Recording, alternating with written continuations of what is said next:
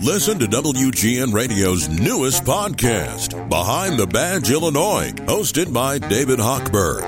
Behind the Badge Illinois views current events through the eyes of Illinois law enforcement leaders. Tune in. Visit WGNradio.com/Behind the Badge. Did you see that story on WGN about Chicago being one of the loneliest cities in America? They said there's a good chance you probably know someone who lives alone. More than 36 million Americans, or 29% of all U.S. households, are one-person households. But I think there's a difference in being 26 and living alone or being 66 and living alone because, you know, it's all about your social circle. We've got somebody that's been on the show before, and we're excited that Jillian Richardson is joining us again. She has a book called Unlonely Planet. Are you surprised that so many people are lonely, Jillian? Hi, thank you so much for having me. And to be honest, I'm not surprised that so many people are lonely, especially in America. Our society is so designed for us to focus on ourselves, to be in our own little world, and it really takes conscious effort to reach out and to make those meaningful, rich relationships that they take time. And among all homes in Chicago, nearly 40% are occupied by only one person. Does living by yourself lead to loneliness? Well, you know, I think it's how you design it. I know plenty of people who, they live alone, but they work in an office and they have close relationships with their coworkers. Or I think it's very possible to work alone, work from home, and have a rich social life. And with that, and the key thing is self-awareness. How much time do you need to spend connecting with other people, going out, having one-on-ones with friends, going to events, for you to feel okay? Because one person might be fine going out once a week. Another person might need to see someone every day. It's really dependent on your personality. You're right. And now that people are working remotely, there are people who live alone, work alone, and unless you try and fill your calendar with a bunch of social events or as you called them, rich relationships, I would imagine that does lead to loneliness.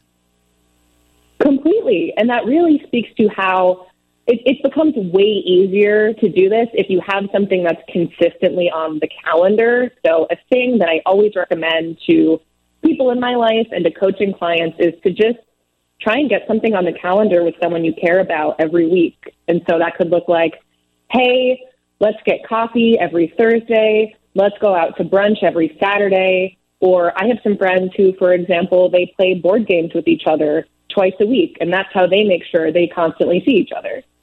Yeah, I've got friends that do that. If they live alone, somebody in their building will decide they're going to pick a Netflix series, and through the winter, when we tend to spend more time inside, they get together that one time a week and watch the show together. It gives them a chance to talk about it throughout the week, text each other. Is it an age-related issue? Is it something that becomes more prevalent as you age because your social circle might not be as big? Well, I see it in connected to age as usually when you're younger, you have more built-in social circles. So, for example, when you're in college, that's the thing where people always call college their glory days, like those years when they really felt happy and connected. A lot of that is because your social world is so easily accessible. You're in a dorm where there's your friends all around you. You're in class with people. It's walkable. If you have a job, you can probably walk to it. And then usually the older we get, the more spread out we get from our close friends, from our job, from other activities. And it just starts to take more and more effort in planning, which is why you always hear that kind of adage, it's hard to make friends as an adult.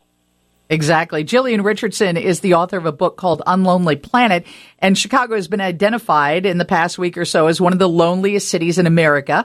Much of that criteria based on how many people live alone, but with people working remotely, that also factors into this whole story. So how do you make new friends if you are an adult over the age of 40?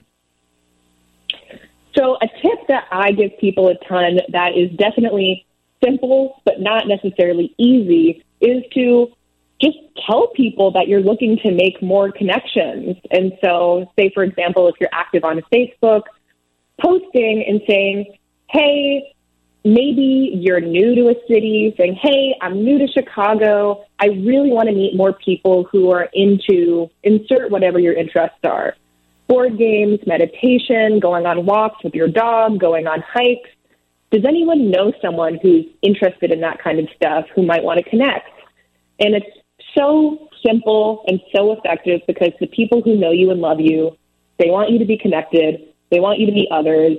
And it's so easy to just tag someone in that post and say, oh, hey, I think you might like Cheryl. I think you might want to meet Matt. And already you're going to have a few people to reach out to who are vetted in your social circle.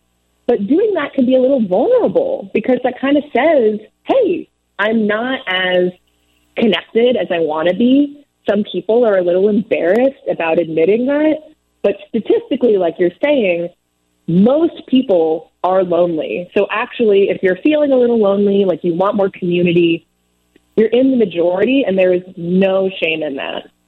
Well, thank you so much. I think that is a great tip, reaching out to the people that you love through social media, however that might be, maybe via text message, and saying, hey, do you know anybody that likes to go walk their dogs or go for a hike? That's great, Jillian. Thank you so much for joining us. It's a great way to kick off the new year.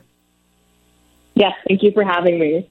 Jillian Richardson, the book is called Unlonely Planet, so don't be lonely. Reach out. You can always reach out here, too. I thought today would be a good day for you to reach out and help us develop some show goals. I'm not one of those people that comes up with resolutions, but if you've been listening for the past year and you think, you know what, the show would be better if they did this, or maybe they should add this to the show, tell us what that is on our hotline at 312-981-7200.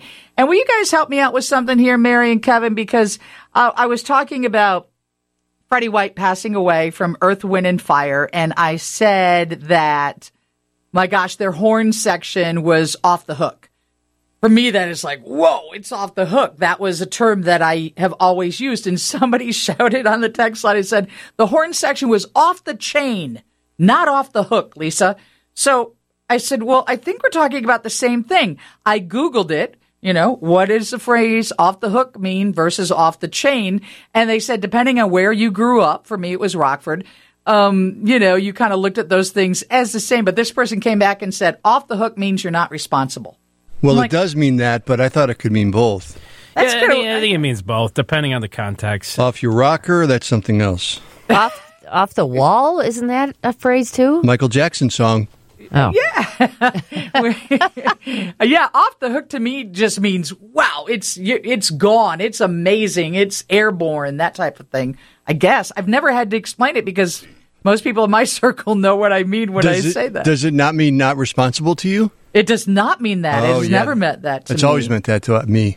Wow. I almost said us, speaking for everybody. But yeah, she's off the hook. You're off the hook. Such and such is going to do it. Oh, I see the way you're looking at it, too. Okay, I got it. All right. They were off the chain. I'll go with that. I'll stick with that. Thanks for being a part of the show. We love your text messages at 312-981-7200. Steve has the news, the latest on the weather, what is happening. If we have a Speaker of the House, it's coming up next on 720 WGN. Lisa Dent, WGN.